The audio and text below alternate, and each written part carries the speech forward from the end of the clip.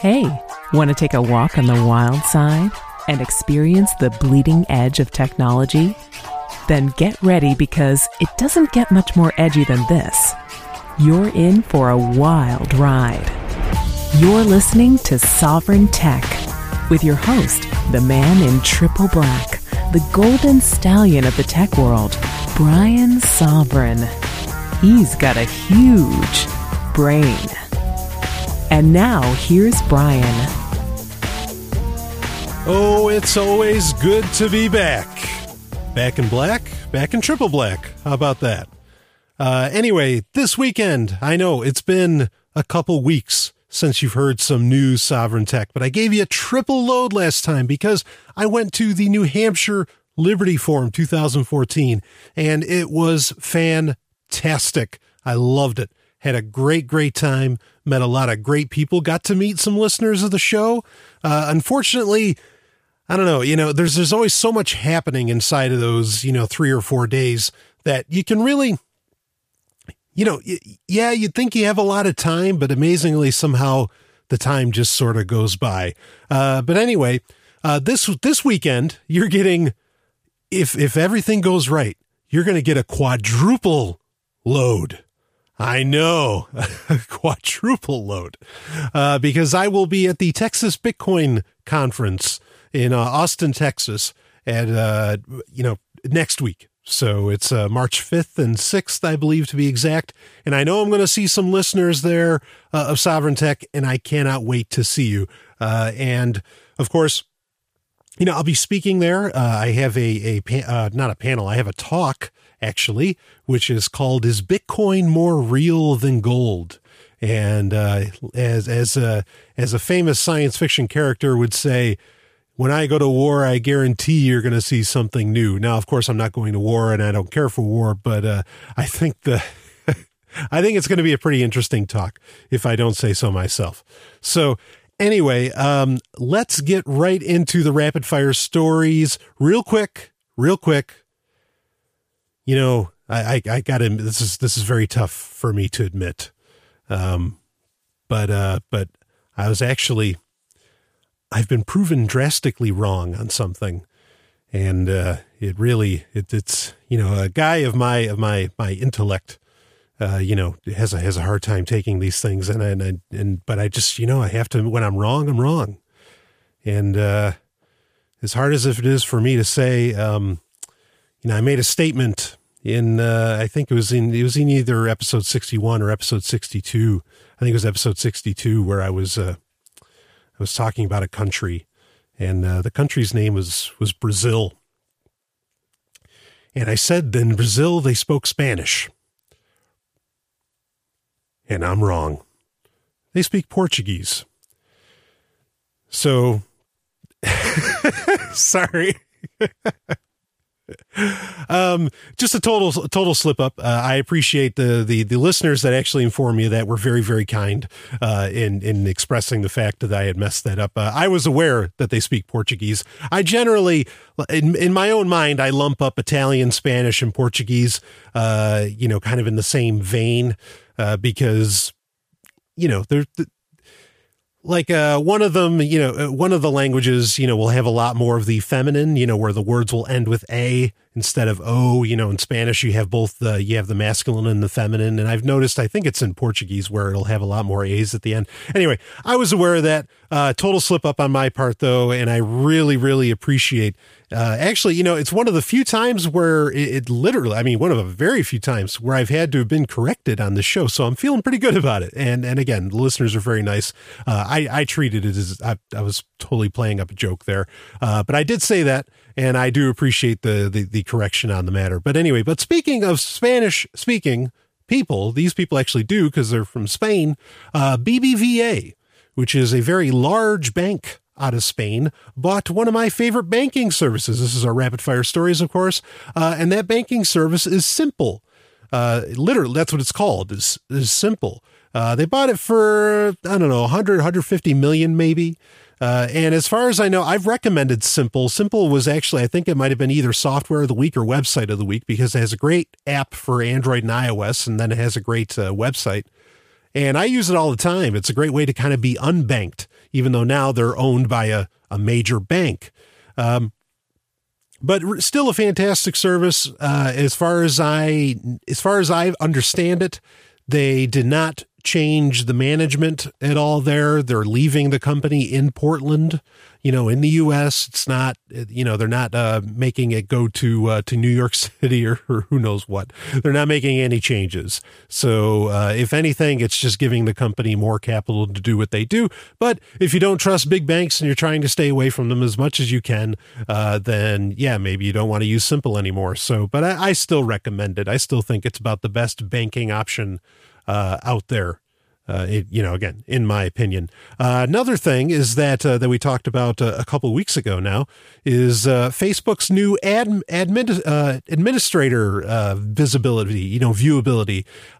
We talked about it. We weren't sure at the time is what's going to happen is if you're an administrator for a page, for a Facebook page, are you going to be able, is if you post a picture or a story or a post, whatever, are people going to see your name next to it that you posted it, as in everybody that follows your page? Or is it just going to be the other administrators can see who posted what? And actually, it is just going to be just the other administrators, can see. So maybe you still want to be a little careful about who your other administrators are.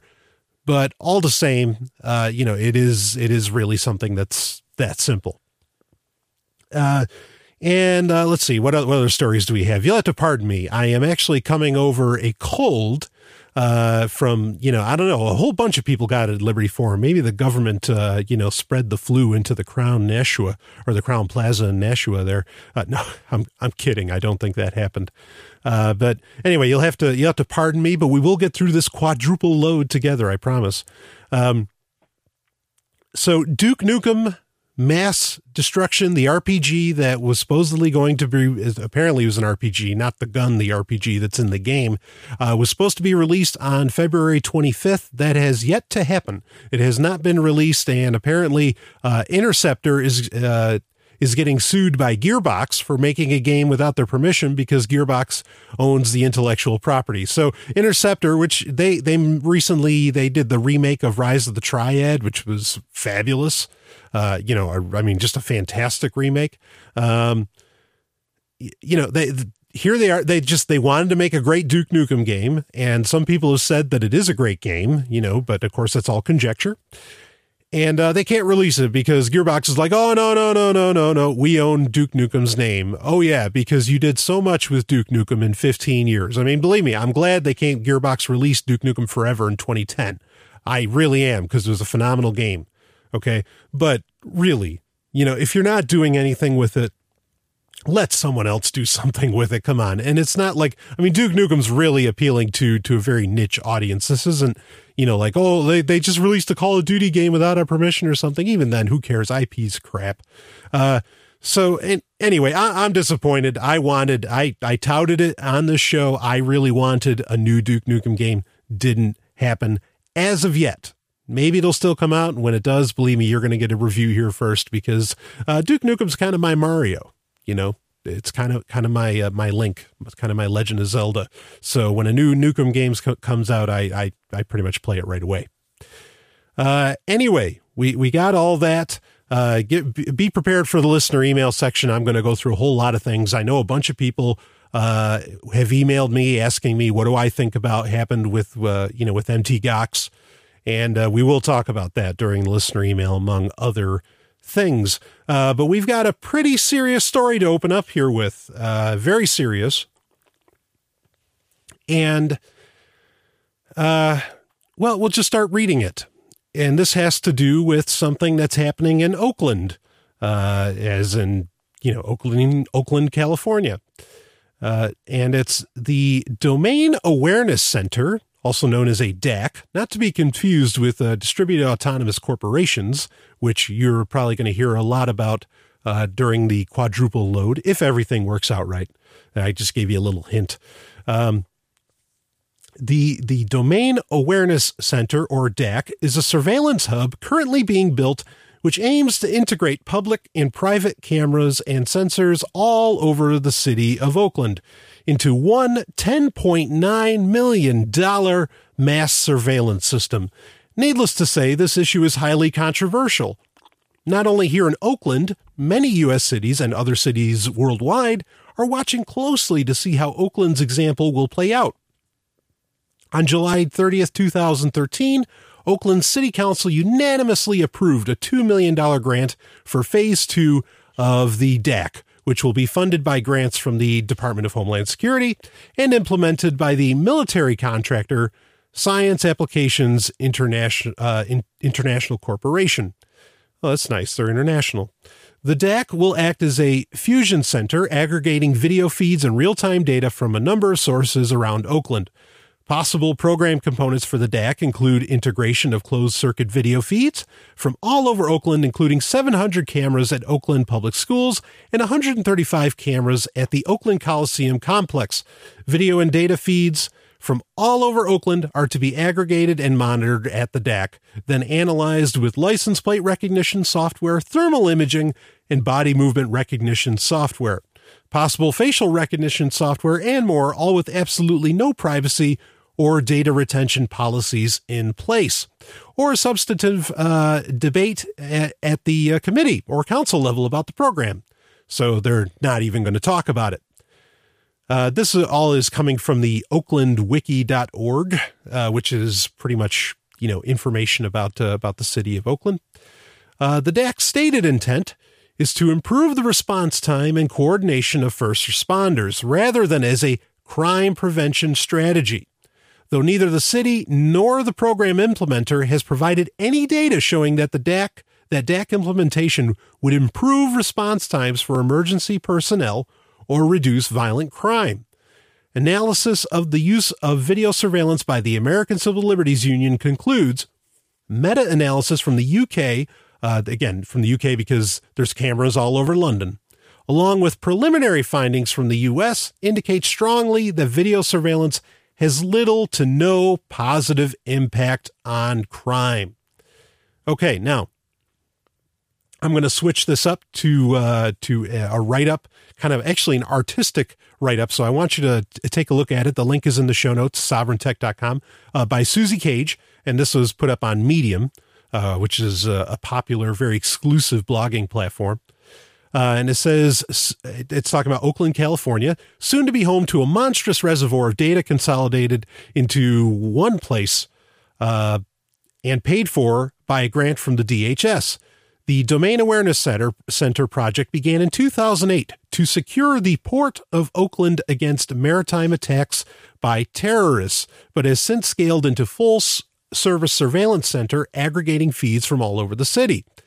What a shock that this is actually, real quick here, I want to add in, what a shock that this is happening, to secure the port where the Occupy movement actually had some degree of success. Supposedly they actually halted what was happening at the port, but it's to stop terrorists because, Occupy aren't U.S. citizens, even though that's, the word citizen is a joke.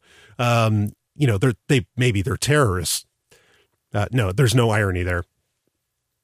Oakland stands out for its rate of violent crimes per capita. In the last year, robberies have gone up 15%. No small feat for a city that is already the robbery capital of America. The crime reduction rationale is seductive and serves to drive a wedge between Oakland's newly arrived, more affluent settlers and the city's existing low-income communities. But the DAC is not the answer to Oakland's crime rate. Studies have shown time and again that surveillance has little to no impact on crime. More importantly, the DAC was never intended to fight crime. 3,000 pages of internal emails acquired in a public records request never mention murder, homicide, assault, robbery, or theft. Let's see. Instead, Renee Domingo, the head of the DAC team, wrote, Oakland's long history of civil discourse and protest adds to the need for the DAC. A long history indeed. The city has been the setting for some of the country's most recent dramatic political protests, from the verdict in Oscar Grant's murder to the Occupy movement, thanks in part to a notoriously brutal police department that has been under the threat of federal control since 2003. Were this happening in any city, it would be appalling. But in Oakland, it is especially alarming. The information sucked up by the DAC is public, but in the era of big data analysis, the sum of that information is damning to the extreme. 1,000 small details collected by both big corporations and the federal government that combine to create an intimate picture of a private life. The local project is an unsettling deviation from the familiar picture of mass digital surveillance. And there's a whole bunch of examples here. But we're talking hundreds of cameras, 700 cameras around schools, 135 around the Coliseum alone. Of course, I guess that's where the Oakland Raiders would play, right, for the NFL. What do you say to all this? There's 2 links in the show notes. Please feel free to check them out and kind of decide for yourselves. First of all, if they're making the claim that, and they're not making the claim that this is designed to help crime prevention, yeah, absolutely. The statistics are, far and away against cameras doing anything to help with crime prevention. In fact, what does help with crime prevention, amazingly, is not more police. Go ahead. You want to try another guess? Any, and Bueller? Any other guesses? More firemen? No. More government workers of any kind? Nope. Okay, fine. Light bulbs, street lamps, lights. Lights can cut crime rates in half, statistically, in cities all across America. I mean, come on. How much does this cost? Almost $11 million. How many light bulbs could you buy with $11 million? I bet you could get a hell of a lot more than you can get $11 million worth of cameras and an entire, the DAC here, the Domain Awareness Center. Government waste at its best. Intrusion of your rights at its worst. And it's both. It's both easy, hands down. There's no debate about the matter. In fact, like they pointed out, they're saying it's for first responders. Okay, well, that's about all they said is that it's for first responders. They didn't even really list as to what within these papers. They didn't list that it was, for, again, murder, homicide, assault, robbery, theft. Those words aren't even in the proposal. Now, I don't know. I don't know what the reaction is. It actually took a Sovereign Tech listener and a friend, to even make me aware that this was going on. So I don't, maybe I was that much in the dark. I'm not sure, but I'm guessing there's not a very large uproar, which would seem to be, pretty obvious. It's like, no, we don't need these cameras. This stuff doesn't work. And they should be able to look at London, and in certain areas in the U.S. and just say, hey, this doesn't work. Why do we need this? Why are my tax dollars going there? Again, light bulbs, street lamps, literally, In fact, I wonder how much would it cost to get a porch light put out in front of every building. I'm using porch light as a generic term, meaning as a light that's by the front door of a building or house. How much would it cost the government to put one of those on every building, in the city? I bet it'd be less than, maybe it'd be a little more than $11 million, but at least it would work. Statistically, at least you have something to go on that, hey, this might work. And then they say, because that's the thing, they can't say, well, we've never tried this before, so we're going to try it now. And, we'll just eat the cost. No, it's been tried before. And again, it doesn't work. So, all this really, it makes you think, are they just priming people up for mass surveillance? Is this going to be done on a mass scale? And here's a thought I want to run by you. Okay. Now, what do we do about this? What's the answer, to how to solve this problem? I don't believe in political action at all. Maybe it's time to invest in a bunch of hoodies. Quite frankly, this isn't something that, we have the fortunates that government is an incredibly inept. It's just it's a dumb organization. And it's the comfort. It's kind of the one comfort we have with the NSA that, okay, fine. They have all these abilities. They have all this technology, but fortunately, they don't know what to do with it. Yes, they're collecting a ton of information, but they don't have the manpower to really do anything with it or to even really process it. You have to become, a target first for it to really do anything against you. Okay. And that's something that, I've not just recently, but over time, I've really come to accept is that these people just, they don't know what they're doing. It's still so insulting, that they're pointing these cameras. They have no problem pointing them at us, but boy, if we pointed them at them, I mean, there'd be hell to pay, wouldn't there? But really, I mean, they almost don't have to do this, right?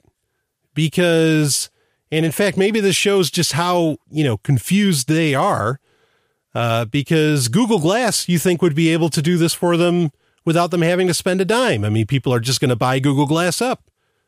What do they need other cameras for? Or is it just making that much of a bigger, surveillance state? I don't know.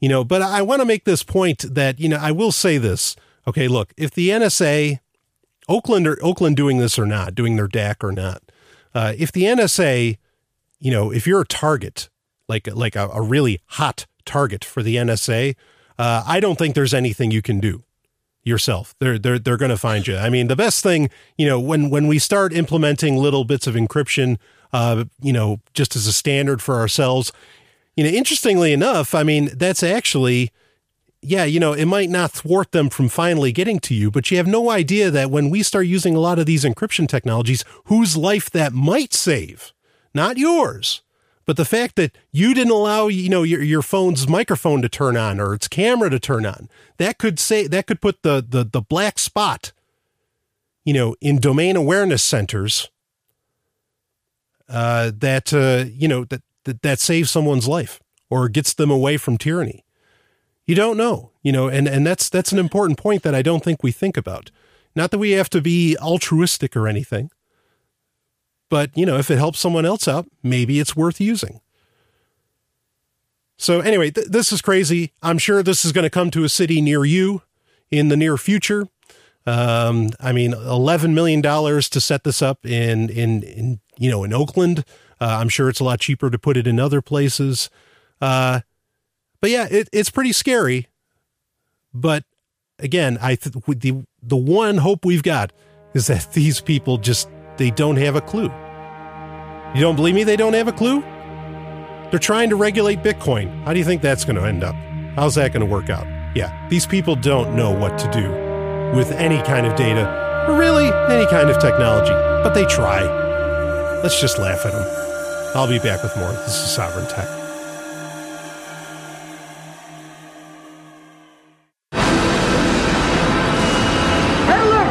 Spike. Pull back! Launch. Now! Bombing the Narn back to the Stone Age wasn't enough for you? Then we heard it. The sound of something terrible being born. This is madness. Station 3 to Commander Ivanova. Centauri have launched a full-scale assault. Time is coming on! It's our turn now! 2 million tons of spinning metal, all alone in the night. A world where empires rise and fall, where dreams are born and die. Where war and hatred are challenged by love and faith. In the third age of mankind, an age plagued by an evil empire that seeks to destroy humanity. It is our last, best hope for peace, for victory, for freedom. It is Babylon 5. Babylon 5 is available for download on your favorite torrent site. See it now to experience the greatest show in television history. Babylon 5. Tech Roulette Want to play? It is time for Tech Roulette, where I talk about stories that get sent to me through the various channels that are available via Twitter, or, sometimes people get in touch with me through Google+, or they get in touch with me even through Facebook. Also, of course, sovereigntech@riseup.net is another great way to, that's the email for the show. It's really the best way to get in touch with me. I don't always reply to the emails. I get a lot. A lot of them are hate mail, but I get a lot of emails. And actually, one of those hate mails is going to be pick of the week, so be ready for that. But you can send it there, and if it's, I do eeny, meeny, miny, mo, I have a whole bunch that I have stored up, and I will do your story. That's what Tech Roulette is. It's where you get to control the content of the show. One of the many ways you get to do that. Because, of course, there's also the listener email section. So anyway, and thank you so much for bearing with me after coming off a little bit of a cold. Again, I don't know what exactly brought that on. Maybe Liberty Forum, which I had a great time at. Maybe I didn't get as much sleep as I thought I did. And who knows what I was doing. But anyway. But this week, this is an interesting story, and it's from the Daily Mail. Which we've done some stories from the Daily Mail before. And, some people can question how seriously they may take matters because I think we had a story about the afterlife that the Daily Mail treated like it was, perfectly, this is totally real, when the scientist that they were promoting was actually kind of a scientist for hire, meaning, you paid him enough, he'll say whatever you want him to say. But anyway... This is pretty interesting, and it's forget the internet. Soon there will be the outer net. Get it? Instead of the internet. Company plans to beam free Wi-Fi to every person on Earth from space. Now, this is pretty interesting. Of course, Mail Online is also generally for the people with ADD. I'm just kidding. I debate ADD's actual existence, but for the attention impaired, the Mail Online is pretty good because they'll put bullet points right at the top just in case you really don't want to read the story. An ambitious project known as Outernet is aiming to launch hundreds of miniature satellites into low Earth orbit by June 2015. Each satellite will broadcast the internet to phones and computers, giving billions of people across the globe free online access. Citizens of countries like China and North Korea that have censored online activity could be given free and unrestricted cyberspace. There's really nothing that is technically impossible to this. Well, let's read a little more of the story. You might think you have to pay through the nose at the moment to access the internet, but one ambitious organization called the Media Development Investment Fund, MDIF, is planning to turn the age of online computing on its head by giving free web access to every person on Earth. Known as Outernet, MDIF plans to launch hundreds of satellites into orbit by 2015, and they say the project could provide unrestricted internet access to countries where their web access is censored, including China and North Korea. Using something known as datacasting technology, which involves sending data over wide radio waves, the New York-based company says they'll be able to broadcast the internet around the world.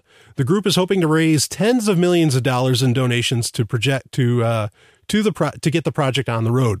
The Outernet team claimed that only 60% of the world's population currently have access to the wealth of knowledge that can be found on the internet. This is because, despite a widespread of Wi-Fi devices across the globe, many countries are unable or unwilling to provide people with the infrastructure needed to access the web.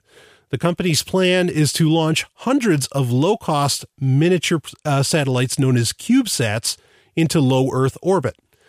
Here, each satellite will receive data from a network of ground stations across the globe. Using a technique known as User Datagram Protocol, or UDP, multitasking, which is the sharing of data between users on a network, Outernet will beam information to users. Much like how you receive a signal on your television and flick through your channels, Outernet will broadcast the internet to you and allow you to flick through certain websites. We have a very solid understanding of the costs involved, and as well as experience work as well as experience working on numerous spacecraft, said project lead of Outernet, Seed Karim, who fielded some questions on Reddit. There isn't a lot of raw research that is being done here. Much of what is being described has already been proven by other small satellite programs and experiments. There's really nothing that is technically impossible to do this. But at the prospect of telecoms operators trying to shut the project down before it gets off the ground, Karim said, "We will fight and win." If everything goes to plan, the Outernet project aims to ask NASA for permission to test the technology on the International Space Station. And their ultimate goal will be to begin deploying the Outernet satellites into Earth orbit, which they say can begin in June 2015. Now, there's some problems with this, okay? Now, I'm excited about this, and I support this, okay? Please don't confuse my feelings on it if somehow I sound negative. I think this is a great idea. Let's do it, okay? It's a great idea in that I like the idea of, getting internet to parts of the world where it doesn't happen. But here's the first question we have to ask ourselves, and that is, why, if this is so doable, perhaps with only tens of millions of dollars, which is what the company is claiming, why doesn't Google do that? Because Google is very, very interested, and for purposes of funding their company, in getting the internet in every single human being's hands. Okay, that is absolutely quintessential. The more they do that, the more people use Google services, the more ads that they can field to people, the more money they can collect. It's quintessential to their entire business model. They got to do it, okay, if they want to keep growing. So why isn't Google doing this? Why, in fact, if this is such a good idea, why isn't Google jumping on it and helping them out, saying, yeah, no, this is great, let's have Google involved? Well, the reason is speeds, okay? This is actually a problem that's been plaguing internet adoption for decades, or at least a couple of them. And it's like when you go out on a yacht, okay? I'm not expecting a whole lot of people to have done this, all right? But if you go out on a yacht and the yacht has internet access, but say you're really out there, like you're quite a few clicks, out on the Atlantic, okay? You try and get internet access. First off, you're going to find that it's incredibly expensive to get even just megabytes worth of internet access, out to sea. Why is that? Well, the problem is that there is such a thing as satellite internet, all right? There's already companies like Wild Blue, okay, that offer satellite internet, to remote regions, okay? You'll notice that internet is incredibly slow, okay? And that's because there's issues with with transmitting data pretty much, through the ionosphere, okay, or through the troposphere, practically. So because of that, it's an expensive, prospect to do, and the speeds are terrible. Okay. To keep having the satellites up there in low Earth orbit, like they were talking about, all this stuff is incredibly expensive and clunky. It doesn't work very well. Okay. Your speeds again are very, very rough. So, with that in mind, this is why Google is doing Project Loom. Why, you see, a lot of people thought Google was nuts. It's like, why are they using balloons? Why can't they just use satellites? It's simple. The satellites suck at providing you internet. Okay. Right now, anyway, we don't, maybe we can figure out something, some kind of laser technology. Maybe there's something on the board that I don't know about yet. Okay. It has been a while since I've been on a yacht, so I might have missed something. Again, like we said, I can make misstatements on the show. But anyway, real quick, I know I have a lot of new listeners. I just want to make this comment really, really fast, and I'll get back into Project Loom. I do the show with pretty much no notes other than the story I have in front of me. I have very, very few notes, if any at all. I try to do this show from memory for quite a few reasons. One is for me to keep in practice. just to keep my brain working and all that business. So I can be wrong. I can misspeak on things, and I am totally open to being corrected. I mean, like, seriously, I don't take offense to that. As to where some people are like, oh, I can't believe you disagree with me. No, go ahead. It's fine. So anyway, back to Project Loom. With Project Loom, the reason that Google went with balloons is, yes, it's inexpensive. Of course, it's a lot more inexpensive than satellites. And two, it's easier to get a higher speed internet from the altitudes that those balloons would be reaching. Okay. So you wouldn't have to be worrying about the Earth's atmosphere at all. And of course, how much cheaper is it to launch a balloon than it is to put a payload up, to cover all these different areas. I imagine this company, that's trying to do outer net would, of course, do some proof of concept satellites. They probably, it's not just going to be one satellite, they're cube. What do they call them? CubeSats. It's probably going to be quite a few of those. Okay. And they probably launch a few and then test that out, see if it worked. And if it worked, then they'd have a proven business model. And of course, then they could launch more. It's a really expensive way of doing things. Okay. And again, that's why Google, even though Google has all the money to do this kind of trick, they know that it's far more practical to do it from the altitude within which their balloons of Project Loom would allow for. Okay, so that's why no one's really done this before. It's a little more popular with phones, with cellular communication, not data, but just like phones. It's a little more popular with that. And that's gotten to a point where, it's pretty much real time, to where if you have a satellite phone, you can literally talk anywhere on the Earth. Okay. Yeah. Those kind of things have been perfected. But as far as internet goes, hasn't been worked out yet. But I want this to happen for a lot of reasons. I hope they can somehow solve, and I'm not totally clear on what UDP is exactly, their user datagram protocol. Okay, maybe that's a way of like shifting the amount of data going so that it feels like it's going really, really fast, or so that it feels like the internet's going at a normal speed. Or maybe they're at least capable of achieving dial-up access. I mean, if you're in the middle of, some jungle somewhere, if you can get dial-up, you'll take that if as compared to having nothing. So maybe that's all they're looking at doing. But I mean, this idea, don't expect high speeds out of it yet. As far as I have an understanding of the technology, I don't see it. And I did do a little research ahead of time on this, and I didn't find anything that somehow said to me that this has been solved, transmitting internet from space down to Earth. So, but I want these things to happen for a lot of reasons. And one of those being is that with the Snowden revelations that we talk about, fortunately or unfortunately all the time on the show, with the Snowden revelations, you want multiple internet. You want multiple internet protocols. You want multiple internets. Yes, we want the plural. Okay. I don't want just one now, because now the one just scares me, or it doesn't really scare me, but you know what I mean? I think it's incredibly important. If we're going to really re-decentralize, if we're really going to have decentralized things, okay, that includes the internet. We need multiple networks. And I am all for OuterNet making another network. That's great. Sign me up. I think that's fantastic. So, I support this kind of stuff, or then, maybe take a technology, one of my favorite apps. And in fact, I had the creator on the show in the past. But Open Garden.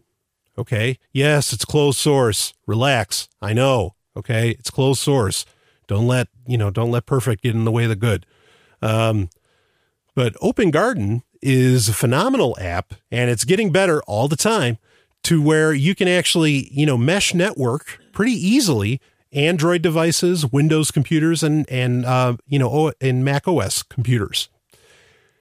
And so essentially, OuterNet could talk to, if you had one device that had Open Garden on it that could connect to OuterNet signal, then you could just, you could mesh network from Open Garden, and it's as easy. I mean, it gets very little easier Setting up a network gets very little easier than it does on Open Garden, let alone a mesh network, and that's exactly what that is. So, this has exciting potential, no doubt about it. That's why I'm saying, I know I'm being negative about, hey, the speeds aren't going to happen. Hey, maybe this isn't the best idea, but look, try it. That's okay. Please do. Let's have as many different, I advocate for data packet radio on this show all the time, because I think that's one of the most, you can't get more decentralized than that, because setting up an entire, radio network where you're transmitting data and whatever all the time. It doesn't get any more inexpensive, or you can't control that kind of technology. Okay. You can talk about scrambling radio waves, fine, but I'm just saying that, you can buy this equipment. This equipment's been around for literal decades. Yes, data packet modems weren't popular until maybe more into the 90s. I understand that, but you get my point, is that the technology of radio has been around forever. Okay. And so that's definitely something to take advantage of. In fact, even Outernet to some degree is still using radio waves. Okay. So, but this is great. Yes. Be aware that a lot of these technologies are not going to let you watch YouTube or torrent the latest episode of Game of Thrones. Why someone would watch that, I'm not really sure. But, just keep in mind, you're not going to be doing that kind of internet. Okay. But if the purpose of having other internets available in your mind is to keep away from government control, well, then don't worry about watching YouTube. Okay. But as far as and equally, if your reason is just because you're in the middle of nowhere and you just want a signal, so that maybe someone could pick you up out of the desert or something like that, then you're not going to care about YouTube at that point either, or downloading whatever. Okay. So not that there's anything wrong with, watching stuff on YouTube. I do it all the time, please. Okay. I'm just saying that, keep some perspective on this stuff. Don't not be excited about it. Okay, be aware that it's going to be slow, but don't not be excited about it just because it can't do everything that your internet at home can do. It's still worth supporting. And those speeds can change. Some new technology can come out. I think the technology, unless I'm getting something totally wrong about Outernet with their UDP, it would take, when that technology comes out that really allows for space to, for internet to come from a signal from outer space, from low Earth orbit, they're going to have to replace everything like that. That technology, I would imagine, would be so drastically different. It's not something you can't just plug it onto, some of their CubeSats up there. But here's the beauty. Here's what I really want to see. Okay. Is that fund this with Bitcoin or with some kind of altcoin, and then put that blockchain up in space, baby. Oh yeah. Use Next, like Nextcoin. That could do that because the blockchain's practically nil. Yeah, see, now there's an idea. I'll be back with more. This is Sovereign Tech.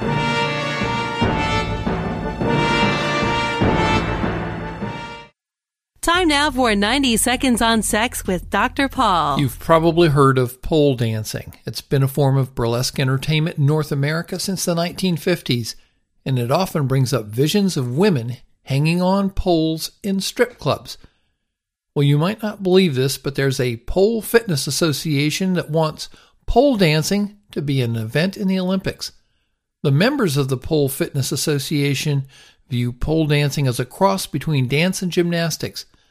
They don't necessarily see pole dancing as being sexual. Pole dancing in North America is a distant cousin of fan dancing, which is a highly suggestive dance that a naked or scantily clothed woman does while holding clusters of ostrich feathers in front of her.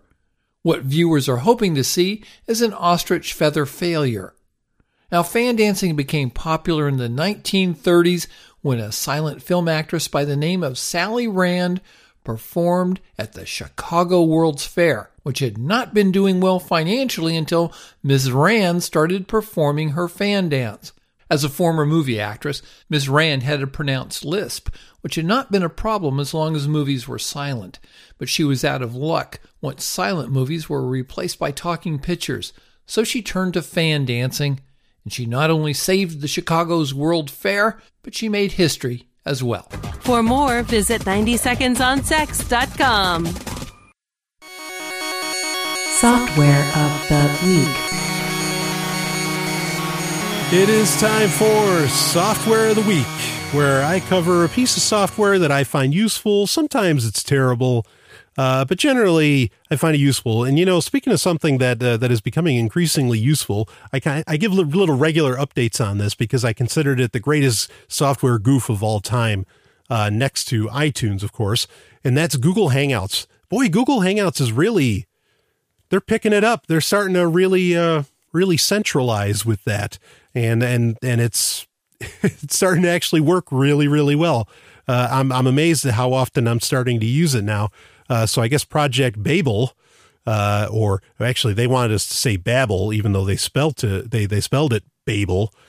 Boy, nothing creepy there, especially considering since the Google Drive symbol is a pyramid and then the Chrome symbol is an eye.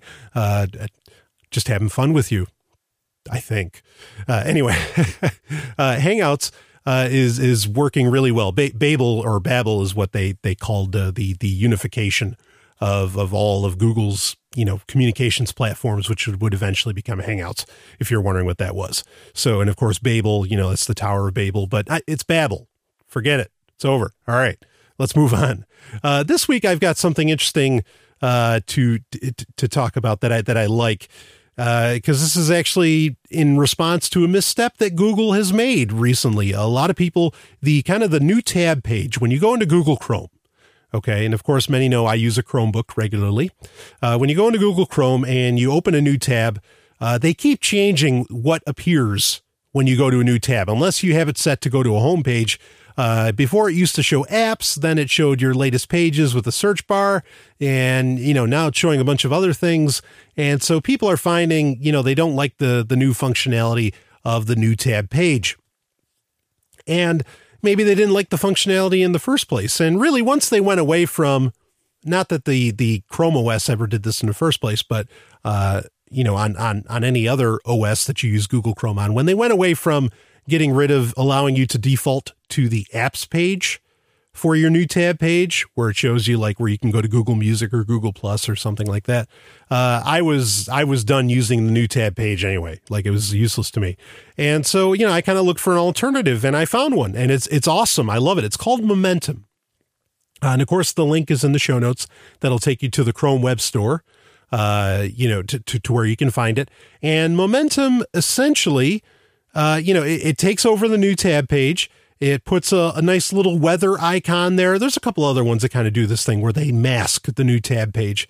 Puts a nice, but this is really minimalist. And so it puts a little weather icon and your location in the top right if you're allowing for location, to be there. Otherwise, you're not going to get the proper weather anyway.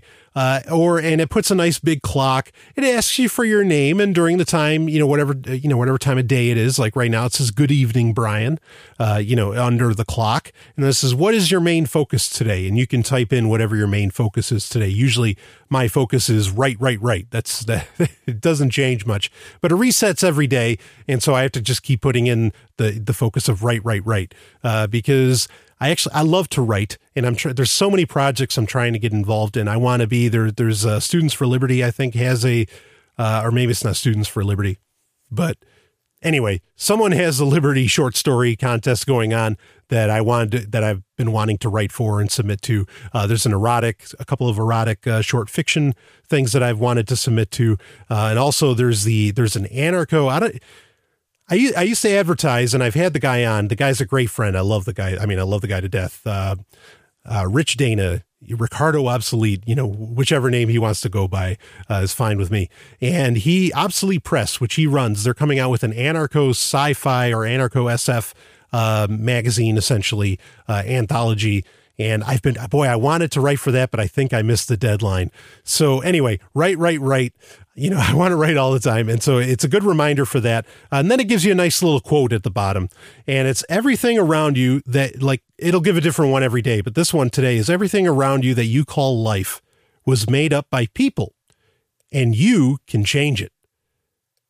nice little message. Other days it's a different kind. It's meant to be kind of inspirational. And in the background, there's a beautiful vista, a beautiful picture of some kind. Right now I'm looking at a mountain range, which is absolutely stunning.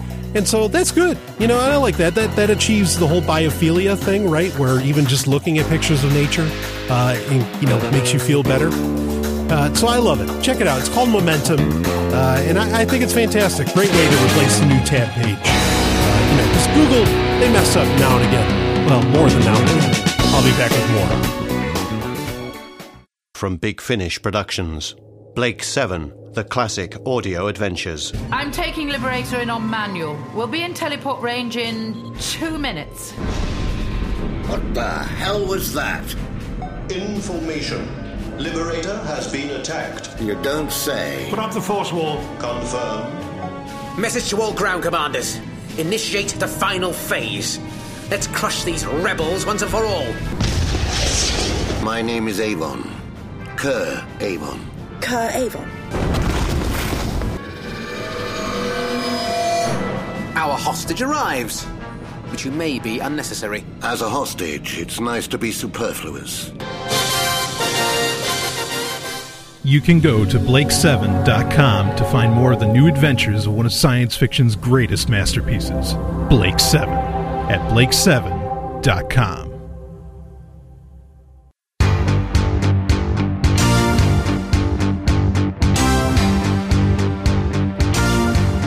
Pardon me while I have a little water. The producer of the show, the lovely and hyper-intelligent Dr. Stephanie Murphy, one of the greatest human beings walking the planet, kindly went and got me some water. And she has been so good to me while I've been rather ill. And she's blowing kisses at me. I love it. And of course, she's been a little ill as well. So we've been kind of taking care of each other, but she's great. So anyway, it is time for listener emails. Sorry, I got a little off track there. And I've got quite a few questions to get through. And no, I'm not going to get into the television show listener emails yet. Those are coming.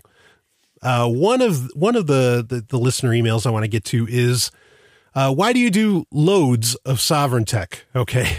Of course, that is in reference to what you're actually getting one of the things you're getting this weekend, which is hopefully a quadruple load. And that meaning you're going to get 4 episodes. There's going to be, if everything goes right this weekend, you'll get 2 specials and then 2 regular episodes. The loads come from the fact that every week, every 7-day period for LRN.FM, which I am on, and I can't imagine that the show would be allowed anywhere else. Though actually I've heard I might be on some kind of radio network coming out of Washington, D.C. I can't confirm that. But I've heard that, and if so, I can't believe it. I can't believe anyone else would pick up the show, and you'll find out. I'll address that later in Pick of the Week. But anyway, so to be on LRN.FM, and just for good podcast,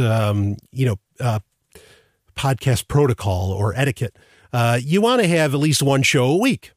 Okay. And again, with LRN, I have to have 1 show a week. And so I make sure there's a new episode every single week. Generally, those come out on Saturday. Okay. But if I'm going away the following week, because New Hampshire is kind of far away from everything, quite frankly. So, if I go traveling, if I go traveling anywhere past New York, my week's shot. Okay. And so I have to record multiple episodes the previous week. And so what'll happen is that Saturday I'll release, the normal episode. And then what I'll do is on Sunday, again, that's the next week, I'll release, that week's episode. That way I don't have to worry about it while I'm on the road. Okay. And I meet my obligations to be on LRN. So that's the deal with the loads. And generally when I'm going away, I like to make sure you have plenty of content, especially if you're not going to hear another episode for a couple weeks. Like last time, I want to make sure there's tons of Sovereign Tech available for you. So I'll do a special, I'll get an interview, or I'll do a certain topic, or it'll be something, from a panel that I did or whatever, or a talk. So that's the deal with the loads. Next question is, let's see. The next question is what happened with Mount Gox? Okay, great question. Mount Gox, This is amazing to me that this is somehow a surprise to people, and apparently it is. Okay, Mt. Gox essentially is shut down.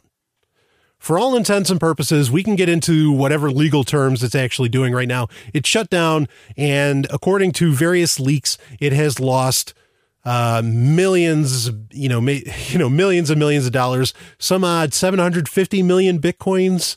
Is that about right? Okay, I just got a check from the producer. Yes, 750 million Bitcoins. 750,000. See, this is 744,000. See, millions of dollars worth. 700. This is why I have a cold. I'm sorry. 744,000 Bitcoins are gone. Okay, they've lost millions of dollars. It is a literal travesty. It's crazy. Okay. So people are saying, how did this happen? Of course, what's happened is that they didn't update their client. They were running on an older client that allowed for, all kinds of crazy, just crazy nonsense. Okay. And so the bottom line being, how did this all happen? How is this allowed to go on for so long to where they could lose, pretty much 744,000 Bitcoins. Some people are saying that they didn't actually lose them, that they just lost the private keys. That's the most popular idea going around right now. I think that idea was come up by Charlie Shrem. Here's what I think. Maybe that's how they lost them, but the part that's getting me is that I knew, and so many other people that I know knew, and I'm pretty well in tune with the Bitcoin community. They've known for years to not deal with Gox and to get all their money out. Years. I'm not kidding. If not 2 years, at least a year. Okay, fine.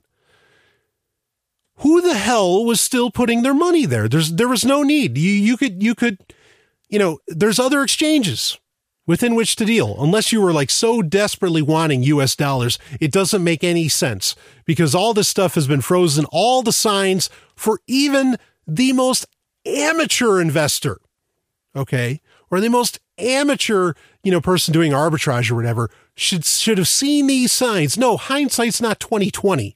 Bullshit. There's no need for hindsight here. Nobody should have had their money in Gox. It doesn't make any sense to me at all. And so here's the thing. I don't have an answer as to where exactly all those Bitcoins went, but I might have an answer as into how, Mt. Gox was even still being used. And quite frankly, I think that there were big names in Bitcoin who essentially propped up Mt. Gox's reputation. They kept it afloat. They kept the lie, going of Mt. Gox's solvency.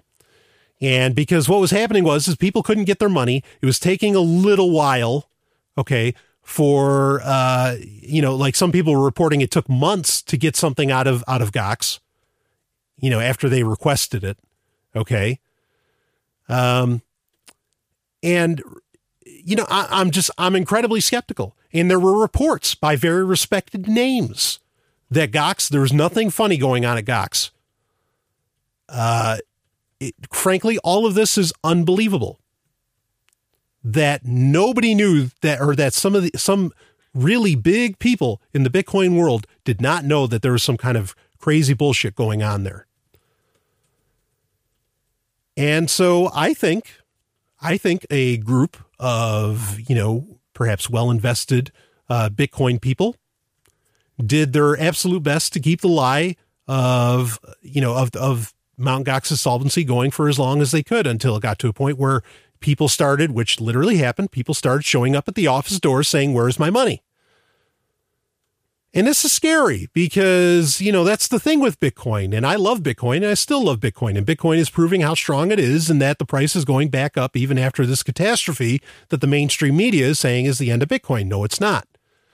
Okay. But I'm scared about a community, not Bitcoin. I'm not talking about Bitcoin. I'm talking about the Bitcoin community that's supposed to be so damn trustworthy.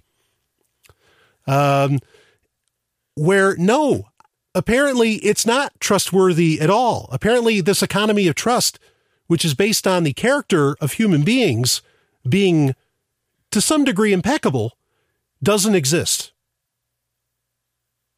I'm putting my neck out a little bit on saying this, but that's okay. Whatever. Fuck. It's me. So I'm scared because I think, I'm not naming names because I don't know. I really, I can't give you names to even know, but I have a hard time. And because people are coming out and saying, oh yeah, I feel you. I lost this many Bitcoins when I was in there, but we move on. I'm like, no, I don't think that person's that stupid.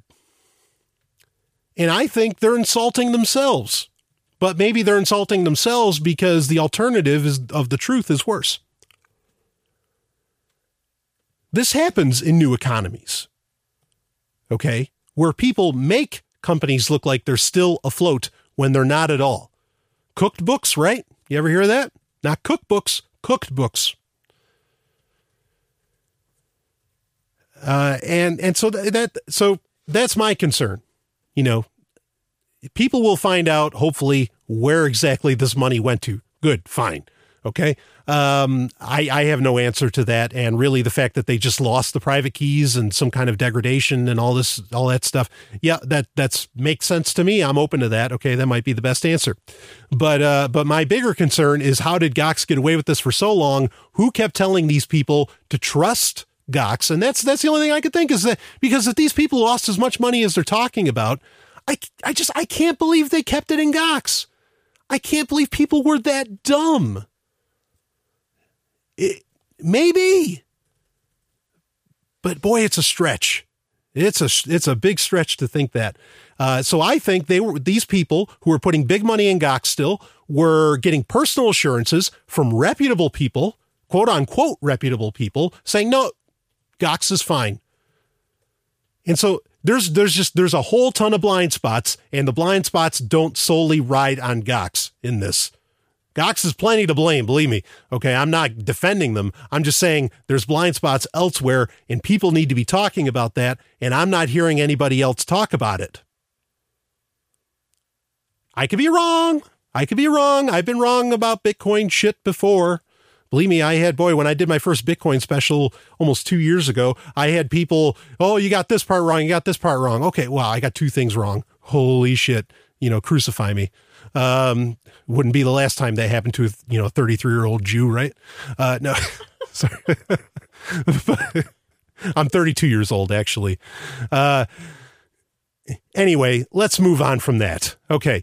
The last question I want to address is, that I got a phone call from a listener that I have a lot of Sovereign Tech and of Free Talk Live. So the phone call was to Free Talk Live on a Sunday night a couple weeks back. A guy I have tremendous respect for. He asked a very valid question of me on the show, on the Sunday night show, which I regularly host. And he called in and he said, he's like, Brian, you keep calling yourself a feminist. He's like, why do you do that? Don't you think that's a pretty inaccurate term? Don't you think that's problematic? And it's something I had been meaning because I had gotten other emails about this. Like, why do you call yourself a feminist? I can't believe you do this. I had gotten other emails about it. And so I was glad he called and asked because it gave me the chance to really express, not just to the Sovereign Tech audience, but to the Free Talk Live audience, why I do identify with that term. And I want to address that here. Quickly, because I don't think it takes long to explain. My reasons for calling myself a feminist are, and my affiliation, I guess, with feminist history and feminist thought is that it's the only school of thought, philosophical school of thought. Okay. And it is that. I mean, look at Emma Goldman. That's philosophy. It's the only one that has attempted to attack social conventions, or not attack, but to question them and to process them. Social conventions like marriage, family, the idea of, mom, dad, of even really sexual issues. Okay. all these social conventions that we have that we consider, normal, with or without religion, because sometimes the state props these things up, right? Like the state loves you getting married. I'm not, and please, again, I'm not knocking marriage. If you're married, I know people that have tremendous, very happy marriages, and their marriages don't keep them from having fun with other people too, frankly. So I'm not knocking marriage. I'm just saying in general, that the state loves the fact that people get married, loves the fact that they have children. All this stuff, they love the fact that you work all the time, and so they can collect taxes on you. All this business. Okay.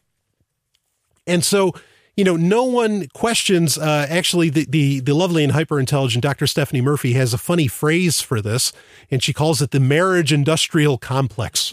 Okay. And it's clever because it makes you wonder, like, yeah, how much is the nuclear family, the normal family as we know it, even if, let's say, it's a mom and a mom, it's a lesbian couple or it's a gay couple, even, or, homosexual couple, whatever way you want to phrase it. Even if it's that, how much does that institution propagate the state? Okay. I'm not saying there's anything wrong with you being married. All right. That's not what I'm saying. I'm just saying that there's a school of thought. There's only one school of thought that I know of throughout history that questioned those things. Okay. And that questioned whether or not humans are meant to just be baby makers, or maybe we can evolve beyond that. All those kinds of things. Okay. There's so many social conventions that feminism addresses. You read the works of like Emma Goldman and you'll find out about them. Okay. So that's really where my, that's where I come from in using that term, mainly. Okay. There's plenty of other issues as well, that I identify with, and that I'm concerned about. I've talked about rape culture before, and if you need an example of rape culture, the TSA. Totally societally accepted. And they admittedly pull, conventionally beautiful people out of line to feel them up. Yeah, you want to call that molestation, fine, but that's a pretty fine line to draw. Okay, between rape and molestation. You might as well call it, really, fine. Is it rape when they take the blue glove and they start doing cavity searches? Yeah. Okay. Or when you have in New Mexico, when you have a guy who gets multiple colonoscopies to find drugs. He gets multiple colonoscopies. Colonoscopies are, life-threatening procedures. These aren't things you just do. You certainly don't do 2 or 3 of them, to a guy when clearly there's no sign of drugs in the guy's ass. All right. And so the only philosophy that discusses rape culture is feminism. Okay. By a name. Now we can come up with another term, the term individualist. I dig that. I'm all for that. We can come up with, gender equality, all that stuff, but that doesn't really surround, like, how do we talk about social conventions in general? Okay. And like gender conventions and things like that. How do we surround all of that? Just saying individualist and things of that nature. Yeah, maybe that works, but it doesn't like really say it. So, but anyway, I just wanted you to know where I come from on that. Okay. I don't come from it as men are assholes, men are evil, kill them all. That's not where I come from on that issue. Okay. So I hope that clarifies that, and I'll be back with more. Hey, Brian, what's that funny sticker over your laptop webcam? I was trying to spy on you while you were in the shower, but now I can't. See, that's why I have it. And it's from EFF.org. EFF, what's that? It's the Electronic Frontier Foundation, totally donor-funded organization that fights for internet freedom, privacy. Wow, that sounds great. So EFF.org, I support internet freedom and privacy, and maybe you do too. Yeah, and you can support them with Bitcoin. The Electronic Frontier Foundation at EFF.org. Brian! Stop playing those video games! Just a minute, Mom. Game Talk. It is time for Game Talk, where we talk about video games. And this week, boy, we've got a story. This story is actually kind of popular. Apparently, I didn't really know about it. I found out about it from a listener, a friend of the show. And this is something, I'm going to be able to speak to what happened. I can't speak about the game because I've never played. I've purposely never played. I never wanted to. And this story comes from Tickled, and I have confirmed that this is absolutely true. So, because generally, when I get it from certain websites, I'm like, is this all legit? Even when it comes from big websites, like there was that one story about the poor woman, in Huffington Post, where it ended up all, being a sham, and it duped me. It was, I felt terrible, But, so these things happen. You got to check into these things. And I do my best to do that. And if I ever find out that a story I talked about wasn't legit, I will readily admit to it. So, and you can call me out on it. And believe me, I generally don't get mad at emails. I've gotten really mad at one email, and I'm going to talk about that email later on, but it wasn't even an email for this show. It was actually for another show I'm on, which is Sex and Science Hour that I do with Dr. Stephanie Murphy. So, this is from Tickled, and I can't believe they are doing this. It's disgusting. Imagine that you slaved away at developing an app in memory of your mother, but then a big company came along, made almost an exact replica, and squashed yours into almost non-existence. Well, this is exactly what happened to Albert Ransom, the man behind Candy Swipe.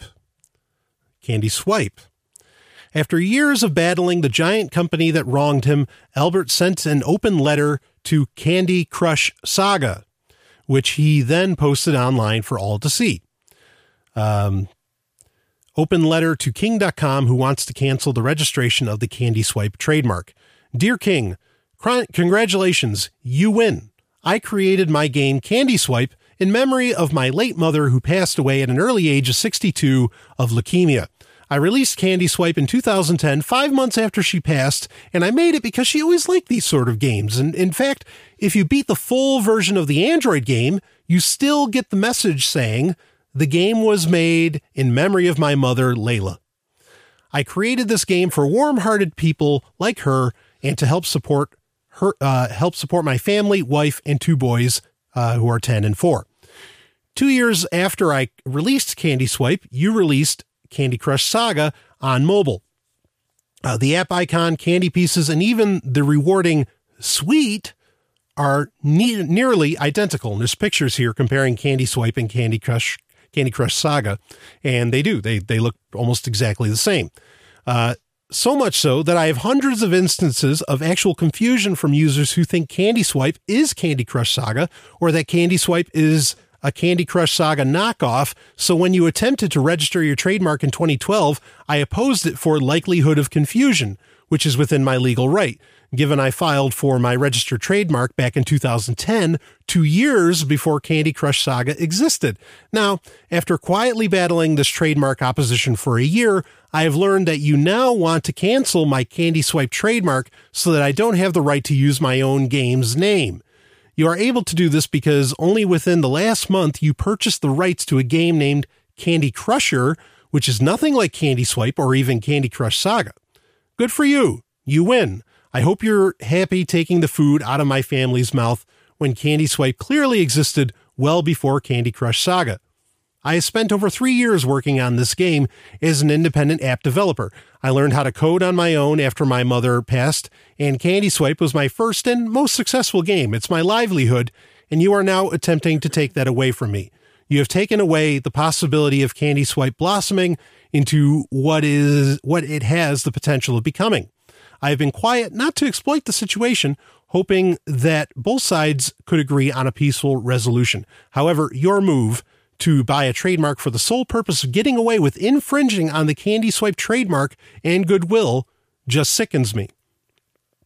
This also contradicts your recent quote by Ricardo in an open letter on intellectual property posted on your website, which states, "We believe in a thriving game development community and believe that good game developers, both small and large, have every right to protect the hard work they do and the games they create. I myself was only trying to protect my hard work. I wanted to take this moment to write you this letter so that you know who I am, because I now know exactly what you are. Congratulations on your success. Sincerely, Albert Ransom, president of Runsome Apps, Inc. And then, of course, it says, if you know anyone that plays Candy Crush Saga, give this a share. Okay. Well, as I said earlier in this very episode, I don't believe in intellectual property. I don't think you can own an idea, and you certainly can't, especially in the digital realm, you can't steal things, okay? Because no one lost anything if you made a copy of a game, like no one lost a physical item. It's not like if someone stole your board game of Dungeons and Dragons that you have on your tabletop, then you lost something. If someone took a copy of Candy Swipe digitally, you didn't lose anything. You still have your copy. So no one actually stole anything. Okay. That's kind of anarchy and libertarianism 101, right? That's a pretty basic, though objectivists would totally disagree with me. I understand that. The capital O objectivists, of the Ayn Rand flavor, from the ARI would totally disagree with me on this. And, whichever, I feel that, anarchists are in the consistency on this. But anyway, this is still very sad. I hold no ill will for Candy Crush Saga coming into existence. For the Albert Ransom, to get kind of mad about the fact that now he actually won't be able to continue to have Candy Swipe because of a trademark, case that essentially says, well, Candy Swipe, that's got to get taken away and he has to rename his game or something. Okay. That's ridiculous. Now, really, that's being an asshole. Okay. I mean, come on. This is, yes, it goes against, like Albert Ransom brought up, as far as their own statement that, we believe in a thriving game development community and believe that good game developers, both small and large, have every right to protect the hard work they do in the games they create. Okay. Well, Albert wants to protect his game and you're not allowing him to do that. There's a double standard being set there.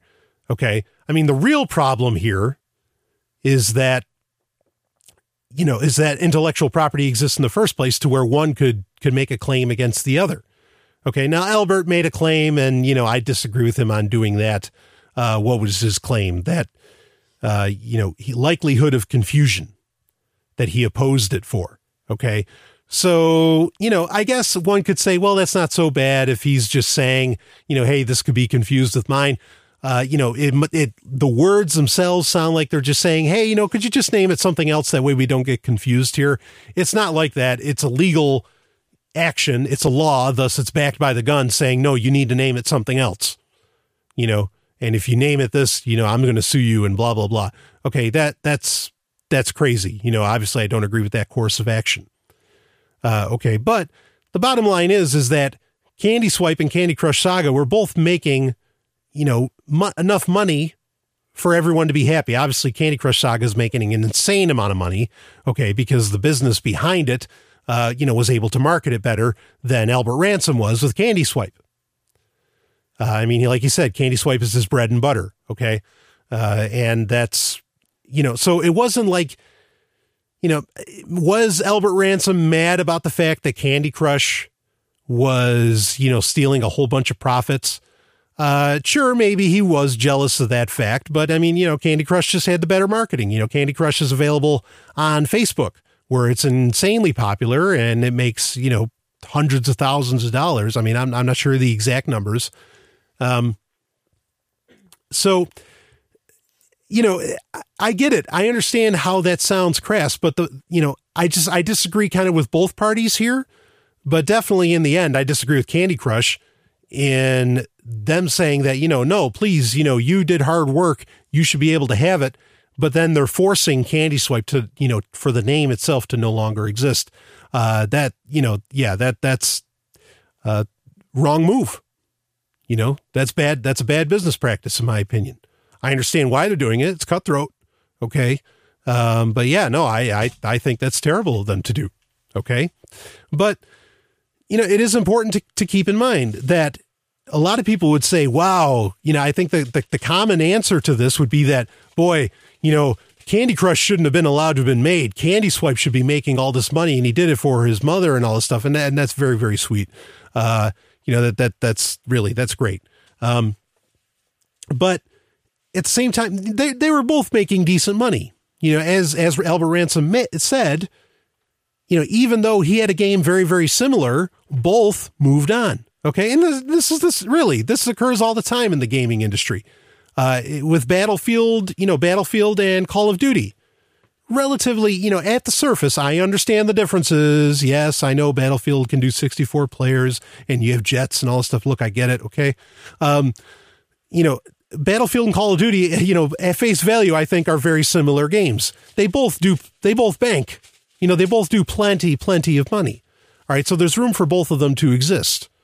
And that's really what makes what Candy Crush Saga is doing so much, harsher and so much worse, is that there's no reason, no one's losing what? I mean, they're losing the paltry, maybe thousands of dollars that Ransom's making off a Candy Swipe. Come on. It's crazy. So, it is a tear-jerking story, but I don't want people to fall for the fact that, wow, no, we need IP to protect Candy Swipe.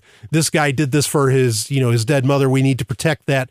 No, the only way to protect that is to eliminate intellectual property and thus allow his hard work to go on forever without legal recourse or, legal action being able to be taken against him.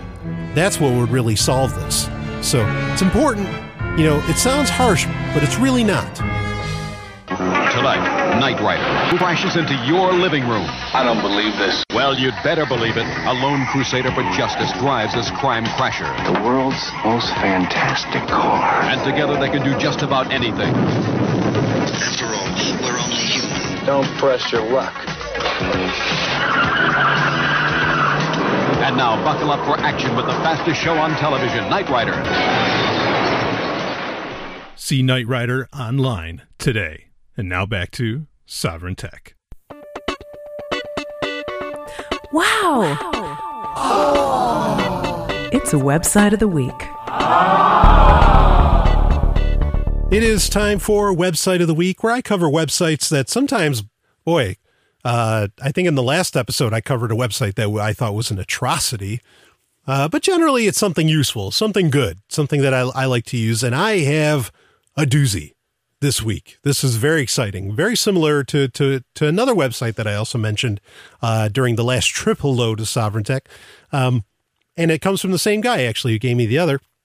And this is from my good friend Ray Duran. And it's at archive.org, okay, which that's the Internet Archive. And it's archive.org/details/Starlog magazine. Oh, yeah, baby. Now, you can find the link in the show notes if you need it. If you don't know what Starlog magazine is, get ready. Starlog was around for like 30 years. Maybe to some degrees it's still out there. I don't know. Because it's something, it used to get published every month. It used to be like a publishing empire for science fiction and horror and a whole bunch of things, but pretty much anything geeky, any kind of, any nerd product or whatever phrase you want to use, they covered. Okay. And they were the best at what they did. Starlog was amazing. It was required reading when I was growing up in the 80s and 90s. You did not go a month, or I think it became a quarterly magazine eventually. It had a pretty, as the internet came around, a lot of magazines went under. That's just what happened. And I think Starlog was no exception. So, it was a big, I had to have it. Every issue that came out had to have. And there's so many great interviews, so many great previews that existed in Starlog. You got a lot of opinions. There were essentially, fan letters, or subscriber letters that would get sent in, and you could get, and this is the beauty of it, because archive.org has every issue of the magazine ever. This is huge. And I mean, you could get lost for years reading this stuff. Every issue you can look at, and you get a tremendous insight into what it was like. And I recommend doing this. Read into it, because you get a tremendous insight into what it was like to be a science fiction fan in the 70s, 80s, and 90s. And I think that's important to look into, because I think it's very different. Okay, because the internet didn't exist where everybody could just kind of talk to each other, instantaneously about this stuff. All right. I did a segment quite a few episodes back where I talked about how, in fact, it was the return of the King of the Nerds, where I talked about how, where were the Doctor Who fans in the 90s? Where are all these Doctor Who fans that are out there now? That's the thing. Like it's okay to watch these shows now, and that's a weird thing. You'll find, I think you'll feel the mindset back then of what it was like to be really an oddball person, that this was different and that there was a lot of passion behind it, because you almost felt persecuted for being into science fiction back then. Maybe it still goes on today, but I don't think so. I don't know anybody that apparently doesn't watch, other than myself, that doesn't watch Doctor Who. And it's just, it's weird. In fact, that's the weird thing now, is that everybody watches it, And so anyway, I don't mean to turn this into some kind of tirade. I want you to enjoy this. Starlog did great work. They did like the first technical manuals for Star Wars and all this. I mean, there's so many great things to see in Starlog magazine. It's a great history lesson, and history is important, even when it's history of the future. Hey everybody, it's Stephanie. I am the Sovereign Tech producer, but did you know I am also a voiceover artist? Yes, it's true. I make audiobooks, commercials for your business. I narrate explainer videos. Pretty much any audio project that you can think of, I'm probably willing to work on it, or I have worked on it in the past. And if you want to hear some samples of my previous work, or you want to find out a little bit more about what I do, then I encourage you to check out my voiceover website, which is smvoice.info, smvoice.info. Now back to Sovereign Tech. Hacker Stories. It is time for Hacker Stories, where I talk about hackers, people who I consider the real heroes of planet Earth. And this week, I kind of came to a realization actually at Liberty Forum. It's something I realized before too, when I made Aaron Swartz the Sovereign Tech Person of Excellence for 2013. But there's certain people who, rightfully so, get a lot of limelight, like Edward Snowden. And Aaron Swartz actually got a very good amount of limelight as well, even though it kind of waned after Snowden came out with his stuff. And I'm okay with that, because the Snowden revelations were out of this world in what was provided. But there's quite a few, whistleblowers, privacy advocates who were at Liberty Forum this year in New Hampshire, 2014, which included Thomas Drake. And, a lot of people don't know these guys, these people's story. Okay. And they don't know that there's other hackers who are pretty much in exile, just like, Edward Snowden, just like Julian Assange. And I think it's important for them to be highlighted and talked about. And so I want to make sure that those names are known. And so, every once in a while on Sovereign Tech with Hacker Stories, I'm going to start mentioning who these people are, because their stories maybe haven't been told or aren't getting as much press.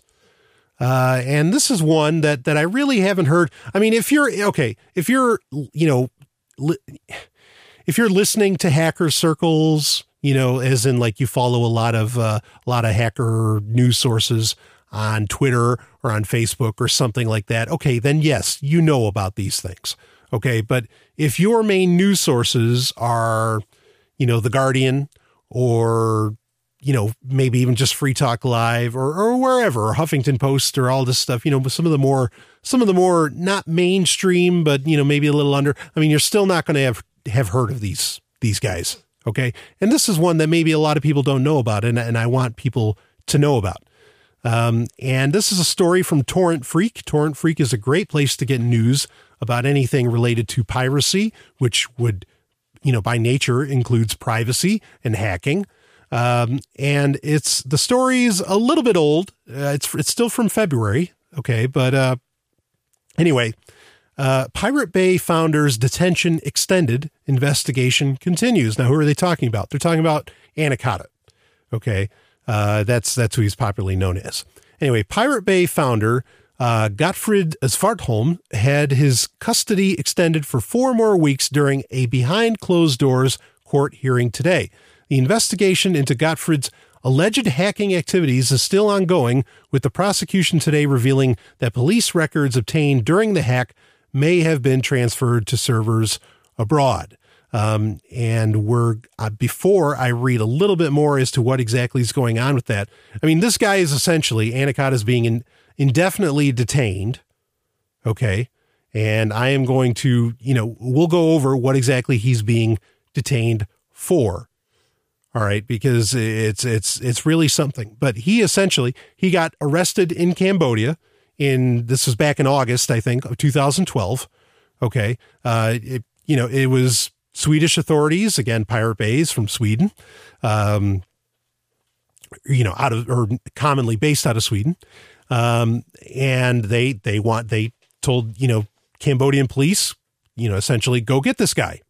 And he had been living in Cambodia for quite a few years, actually. So, they have no extradition treaty as far as I know. Like Cambodia and Sweden don't have an extradition treaty between them.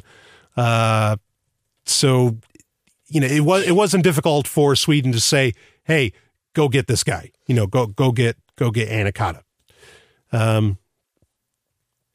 So what exactly are they getting him for? And it's, a lot of it kind of reads, at face value with Anacotta, it reads like Aaron Swartz, where he's at least being accused. I mean, the first problem is of course, with the Pirate Bay. Okay. The Swedish police, they did their thing, like in 2008, it was a while back, where they raided the Pirate Bay's servers.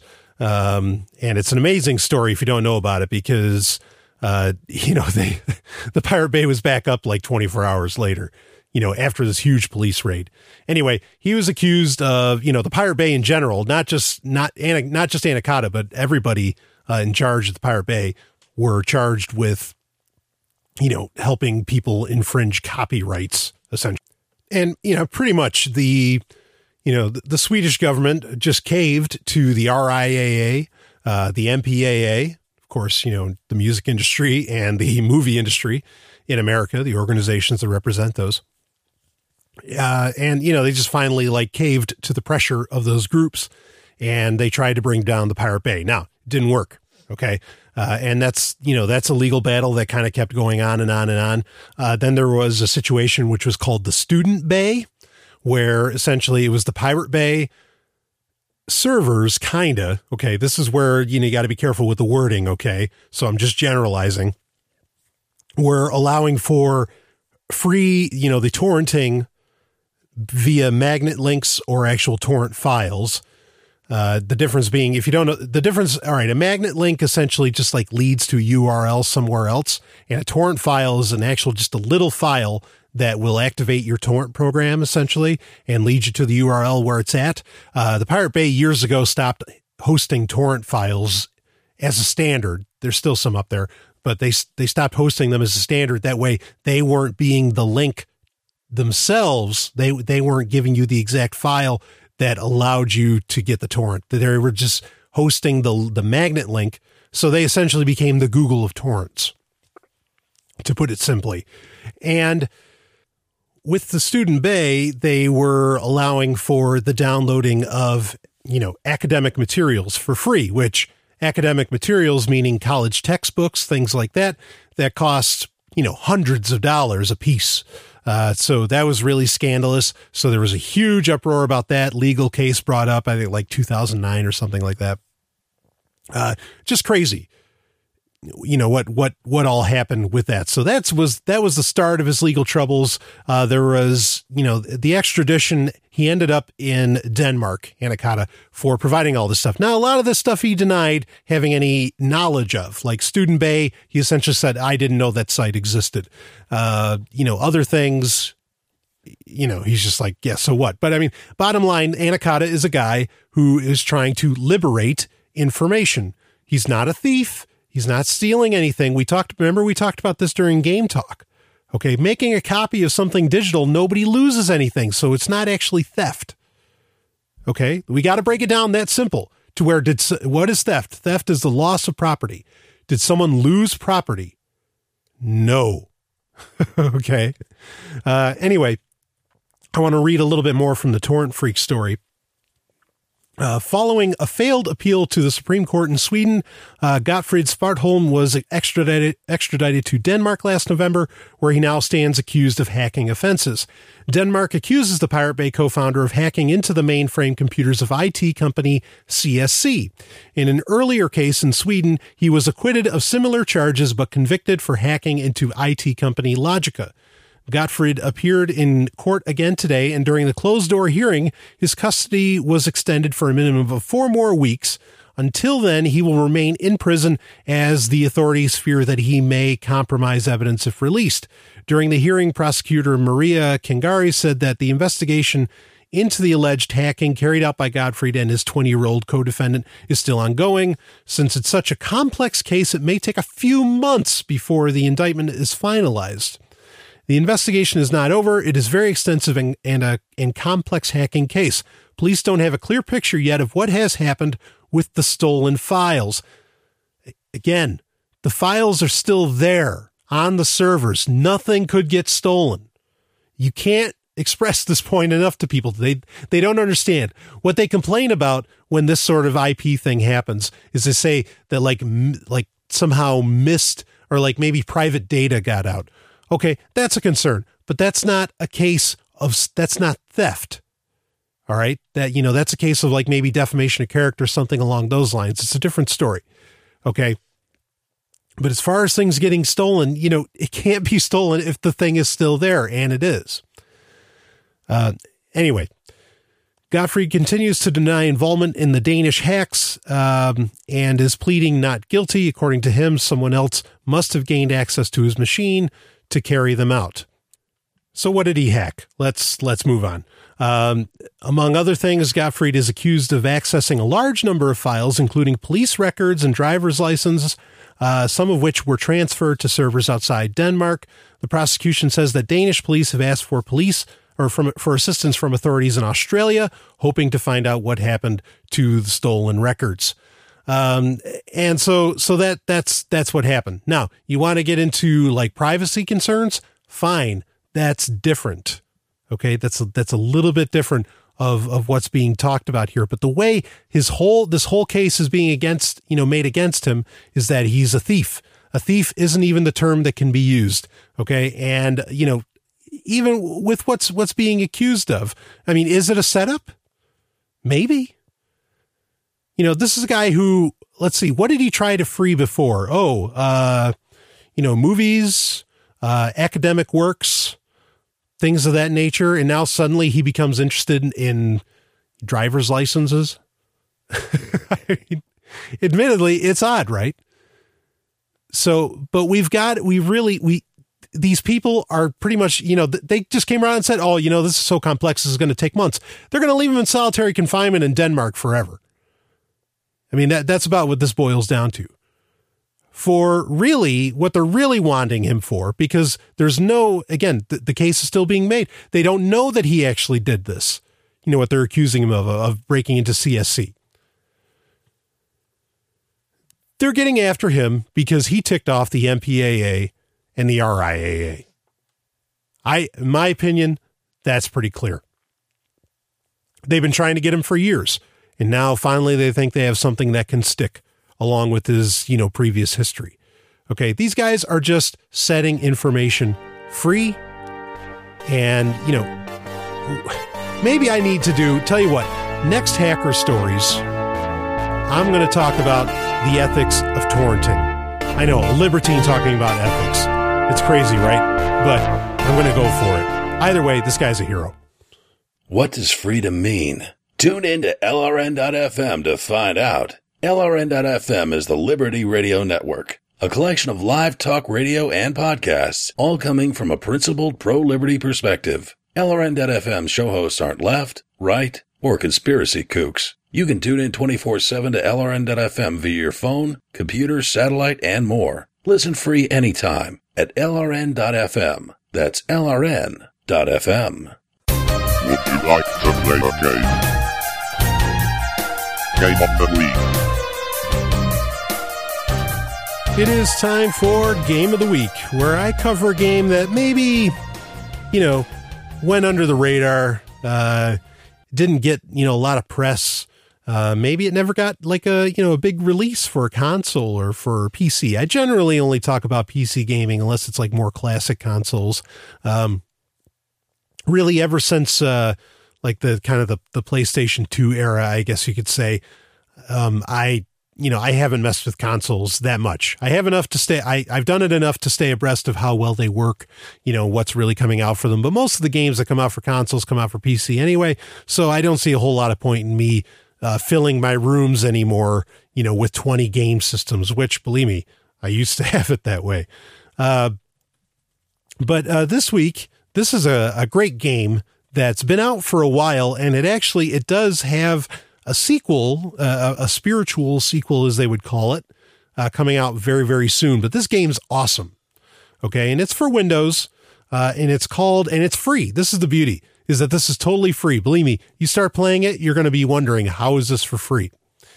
And it's a racing game for PC. It's called Nitronic Rush. Okay. And you can go to nitronic-rush.com. And that'll take you to the site, and you can download it from there, and you can get the soundtrack for free and the game. Now, it's a racing game. If you've ever played, the reason they use the word rush in the name, okay, not that this was in any way related to the development team of the game I'm about to mention, okay, but the reason their name Rush is in Nitronic Rush is because it's definitely an homage to the Rush, San Francisco Rush games that Midway made, or like the classic Rush 2049. Definitely has a lot in common with Rush 2049, which, boy, if you've never played Rush 2049, get your hands on that. I think it's available in some form or other for PC. Its best version was available for Dreamcast. But you can get it, like there's Midway Arcade Treasures that came out for like PS2 and some other systems. That's a great way to get your hands on that game. Rush 2049 was this futuristic racing game that had like battle modes, and all these like really far out things that a car could do. And Nitronic Rush does quite a bit of that. And it has a great style. It looks like Tron. If you know the Tron movies, if you don't know the Tron movies, please go get to know them. The Tron and Tron Legacy, and of course the cartoon that Disney made, Tron Uprising, was equally amazing. Maybe not equally, but it was amazing. Anyway, Nitronic Rush, a whole bunch, all the stuff you'd expect from a great racing game. A lot of cars to unlock, but it's got a great look. Super addicting. The first time I downloaded it was maybe a little over a year ago. I couldn't stop playing for, I think, 2 weeks straight. It was so good. And the best way to describe the gameplay is to compare it to the San Francisco Rush series, in particular, Rush 2049. You get to do a lot of nice flips. You don't really get to break out the wings so much, but you get to jump, and there's just a whole bunch of wild abilities. And again, it's totally free. You do get to do a bit of gliding. So I guess it's unfortunate. I shouldn't say that you can't break out the wings. That was a popular thing in Rush 2049, not in the arcade game. There was an arcade version of Rush 2049 that didn't allow for this. But if you played it on the home consoles, you could like have these stunt wings come out, and you could do all these wild flips, and they kind of work like thrusters. It was really, really cool. And Nitronic Rush does allow for that to some degree, where you get to do some pretty wild gliding. Just a lot of fun, and lots of obstacles. And again, it's got that Tron look, so everything's very neon. If you played the recent Blood Dragon, Far Cry Blood Dragon, that had that same neon look, kind of 80s, 90s lush extreme. You can't really beat it. So check that out. But also they have a sequel game coming out. I don't know if this is going to have the same exact style, but if the game plays the same, I'll still take it. And it's called Distance. And I think this one this one isn't going to be free. But believe me, you play Nitronic Rush, you're going to be like, why the hell was that free? I already said that, but believe me, it's true.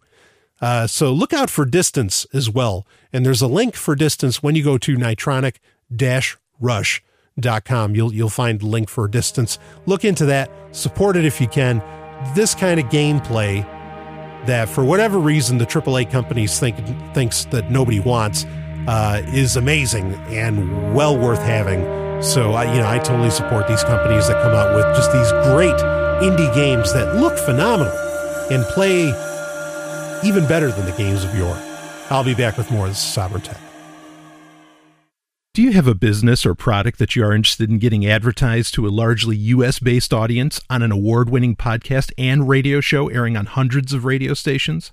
Let Free Talk Live be a part of your advertising portfolio, because the world of audio never fades. Contact me, Brian Sovereign, and I can get an advertising package that will work within your budget. Email me at brian@freetalklive.com, and that's Brian with an I. Again, brian@freetalklive.com.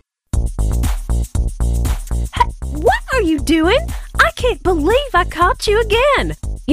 Jesus doesn't approve of this little habit of yours. I know, baby, I know it's wrong, but it feels so right. Well, it ain't. But I've been doing it since I was 12 years old. It's nothing but a sinful perversion of nature, if you ask me. But baby, I don't ever want to stop looking at tech websites, new gadgets, video games, software, or any of that stuff. Well, then I'm leaving. Okay. Bye. Pick of the week.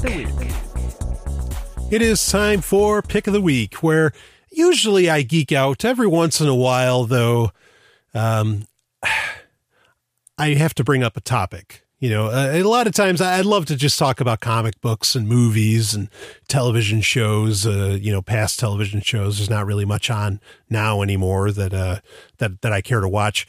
Or it could be a book, whatever, it could even be another game or product or something. I usually like to talk about something, that I really, really enjoyed. But sometimes I have to do a topic that I consider, important or that's frustrating me maybe. And this week, I've got a topic. And again, this is an email from a listener, not of Sovereign Tech. It's actually an email to a listener of the show Sex and Science Hour, which I do with the lovely and hyper-intelligent Dr. Stephanie Murphy on the Let's Talk Bitcoin network. If you haven't checked it out yet, please go to the Let's Talk Bitcoin network or the Let's Talk Bitcoin SoundCloud page, and you'll see it. We're 3 episodes in, and I'm enjoying doing the show immensely, and I think it's a really, really good. It's 1 hour, Sex and Science Hour. It's 1 hour. It's a good time. We really it's to my mind, to some degree, it's a rapid fire stories on steroids, because in 1 hour we get through like talking with relative depth. Sometimes 9-10 stories. I mean, we go through stuff really, really fast, and we talk about, obviously, like it's in the name, sex, science, and we throw in some Bitcoin because, of course, we're in the Let's Talk Bitcoin network, and so we talk about Bitcoin here and there. And in the first episode, we have Stephanie and I have show prep, okay, and the first episode was recorded around the time that there was the debate between Ken Ham and Bill Nye. This was a very popular debate because, Bill Nye is, of course, the scientist, who is, pushing forward, the theory of evolution. And Ken Ham is a creationist. He is a guy, that believes that the earth was created in 6 days. He's Christian. Ken Ham is a guy I've met in the past. Ken Ham is a a brilliant guy. Bill Nye, of course, is a hero of mine growing up. Bill Nye the Science Guy was a great show. I really enjoyed it. It was the first time I saw floating cars, which, I still, amazingly, I never got around to owning one of those, but who knows? Who knows what the future holds? Not that if you donate to the show, by the way, Sovereign Tech accepts donations in BitShares, as well as Namecoin, Nextcoin, NXT, and Litecoin and Bitcoin. If you donate to the show, we also accept PayPal now too, by the way. We do accept PayPal. If you donate to the show, I am not going to use that to buy a floating car. Don't worry. Anyway, going on. So you have Ken Ham, Bill Nye. They had this debate. And then after the fact, there was this popular article going around where, some Christians wrote down questions to Bill Nye, questions to atheists, answer this one. If you're so smart, you answer this question. And the questions were, maybe one or two of them were somehow interesting. Otherwise, admittedly, they were pretty mundane, not insulting Christians by this. Okay. When I was a Christian, I thought Christians' questions to atheists and rebuttals to atheists, I thought were weak. Again, this is when I was a devout Christian. Okay. And so we went over these, and we went over the debate on the show, on Sex and Science Hour. Stephanie and I, we went over the debate, and I was very gracious, okay, to creationists in this, because first off, I said that Bill Nye won, or that Ken Ham, I should say, won the debate. I said, Ken Ham is not an idiot. Ken Ham is a brilliant person. I know him personally. He is a brilliant person. Okay. I said that there are a multitude of holes in the theory, in the popular theory of evolution. Okay. That Bill Nye was trying to defend. And I went down those holes. And I gave the possible answers that atheists would have a hard time, I think, kind of attacking, okay, or rebutting. I was very, very gracious in this, okay? And so this segment got an email sent in to the Let's Talk Bitcoin Network, and I'm going to read this email from a listener, and I will keep it completely anonymous. But here we go. I'm a fan of all the shows on the LTB network. I love what you do. I wanted to say that the Sex and Science Hour really turned me off. They were discussing creationism versus evolution. They were very biased, very anti-creationism. The whole tone was that evolution has been proved, which it is not. I can't believe that people would be stupid enough to talk about such a hot topic from such a biased, one-sided point of view. This does not have to do with my beliefs. Opinions should definitely not be given on such a topic. Okay, whenever someone, please, you're practically incapable of never giving an opinion. But anyway, let's go on.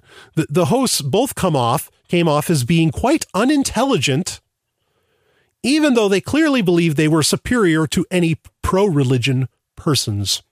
This creationism debate has been going on for a very long time. When something is based on beliefs and assumptions, it cannot be concretely proven. What exactly happened to the dinosaurs? What does space really go on forever? We will never know for sure. However, I look forward to knowing for sure these long-standing debate answers, whatever, some of this is broken up, as soon as the hosts give their great knowledge to the world on them and others.